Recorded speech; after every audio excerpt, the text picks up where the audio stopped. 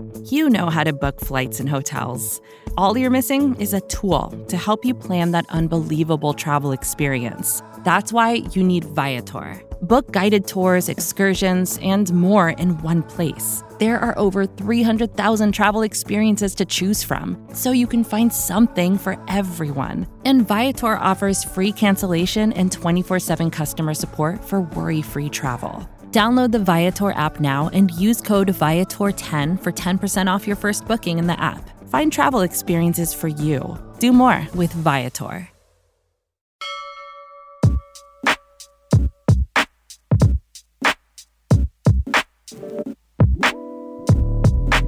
All right, Sixers fans, welcome to a new episode of Sixers in 6. I'm your host, Jazz Kang. A tough loss for Philly after winning 3 in a row. Sixers end up going down 121-111 to the Washington Wizards, second half of a back-to-back.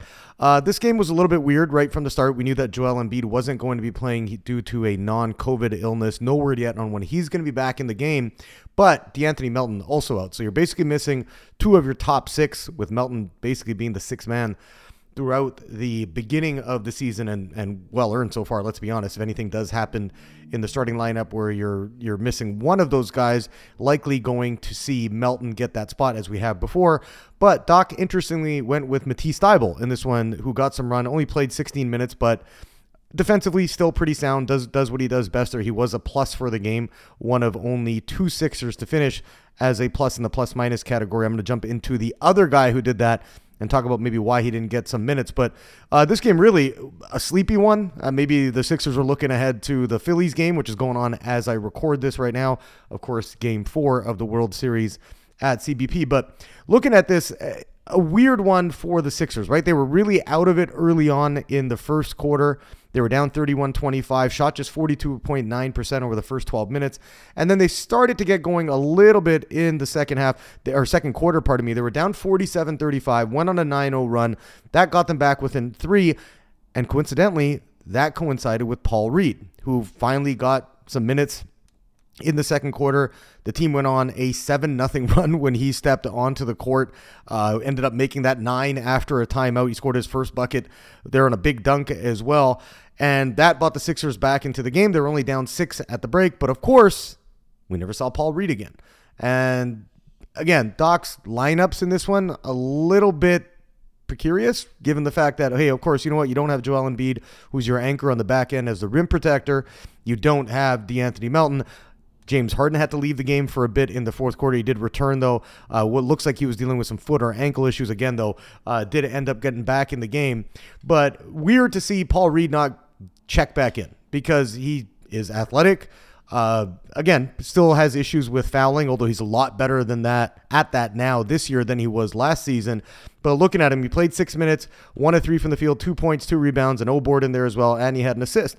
And so he's at least doing something, as opposed to Montrezl Harrell, who played twice the amount that Paul Reed did, finished with 0 points, a -9, just 1 rebound. So again, Doc, this has been an issue, and I mentioned this on the post-game pod I did last week, that this is going to be an issue throughout the season. And anytime the Sixers lose a game like this, Doc is going to be questioned, right? Because Washington did a great job of picking out Georges Niang. They were going against him in a pick and roll, trying to get the switches, and basically were able to exploit that throughout the game. And then there was times where Harrell was the back line of the defense, where, again, not exactly Montrezl Harrell's strength to be a rim protector. He plays below the rim. He's strong. He's solid, but not exactly going to put any fear into the opposition when they're driving to the hole. And you look around at what happened in this game. Kristaps Porzingis was great. He had 30 points and 9 boards for the Wiz. Bradley Beal, of course, that did his thing. He had 29 points in this one too. So those 2 stars really carried the Wizards in this game. Whereas for the Sixers, Tyrese Maxey did his thing. He had 32.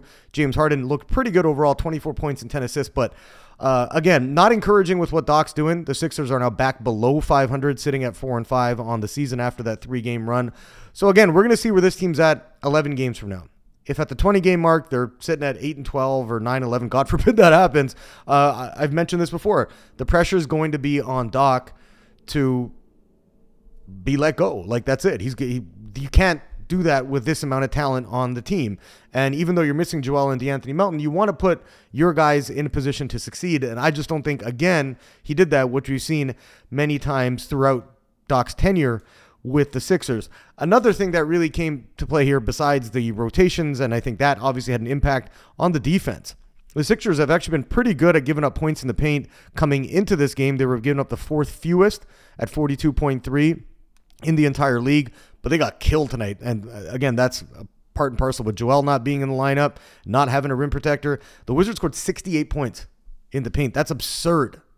That is a ridiculous number when you consider Utah, the teams that gives up the most, is at 57. So on average per game. So you look at what happened in this one, and Doc actually talked about that a little bit during the post-game press conference. I felt they exploited our switches a lot tonight. They moved the ball. They shot 58% basically from the field, and they made some tough shots. I will say that. But defensively, we did not have great energy tonight. You could see it from the start of the game. Bill was way too comfortable all night. Porzingis was comfortable all night, and it fed off of that.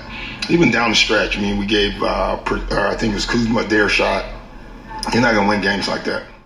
So he's right in that sense that, yeah, defensively you can't have those kind of efforts. The guys did look lethargic and lazy. So, I mean, I'll give Doc a bit of a pass on that one, not just completely blaming the lineup choices. But even when you're shorthanded, you got to come up with ways to win games. And I think this is going to be really the focal point over the first 20 games for the Sixers is how is Doc going to deploy his lineups? Is he going to be able to find the right chemistry between some of the new players and some of the old ones? We're seeing Matisse wiggle his way back into the rotation. Shake Milton got some minutes tonight on top of Daniel House, who struggling to shoot the ball. Once again, he's been a good addition defensively, but 3 of 10 from the field. Looks like he's struggling to find his footing. So maybe we're going to start seeing Shake and Matisse kind of get more of a role instead of the newcomer House, who's averaging 16 minutes a game, unfortunately shooting 40%, below 30 from three. So again, they need more from him as well. But not going to really harp too much on this game. As I've said before, the sky's not falling even at 4-5. You look at the fact that the Sixers are going to have a bit of a easier schedule, I would say, coming up here in the next week and a half or so. They got the Knicks on Friday. Phoenix will be a tough one on Monday at home, a back-to-back against Atlanta. Utah was obviously a surprise so far in the NBA, although everybody expecting that team to come back down to earth before they get into a tough stretch again with Milwaukee, Minnesota. Then you got the struggling Nets. Ben Simmons return on November 22nd before finishing up with Charlotte, Orlando, Atlanta. So again, going to have some opportunities here to rack up some wins. Have to see a little bit better effort on the defensive end. Definitely have to see some more from the coaching. But we've been talking about that for the last few seasons now. So that's something to keep an eye on here. Again, the Sixers sitting at 4-5 on the season, lost a pretty listless affair. Although, let's be honest, everybody in the city much more looking forward to Game 4 between the Phillies and the Astros. That'll do it for this episode. The Gastro Crew will be back on Thursday. Sean and Dave will be on the post game on Friday when they take on the Knicks. As I mentioned, always don't forget, subscribe to the Liberty Ballers Podcast Network. You can catch us wherever you get your fix. And of course, check us out online at libertyballers.com.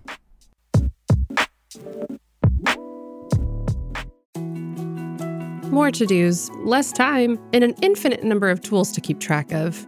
Sometimes doing business has never felt harder, but you don't need a miracle to hit your goals. You can just use HubSpot, because their all-in-one customer platform can make growing your business infinitely easier. Imagine this: high-quality leads, fast closing deals, wildly happy customers, and more benchmark-breaking quarters. It's not a miracle, it's HubSpot. Visit HubSpot.com to get started today.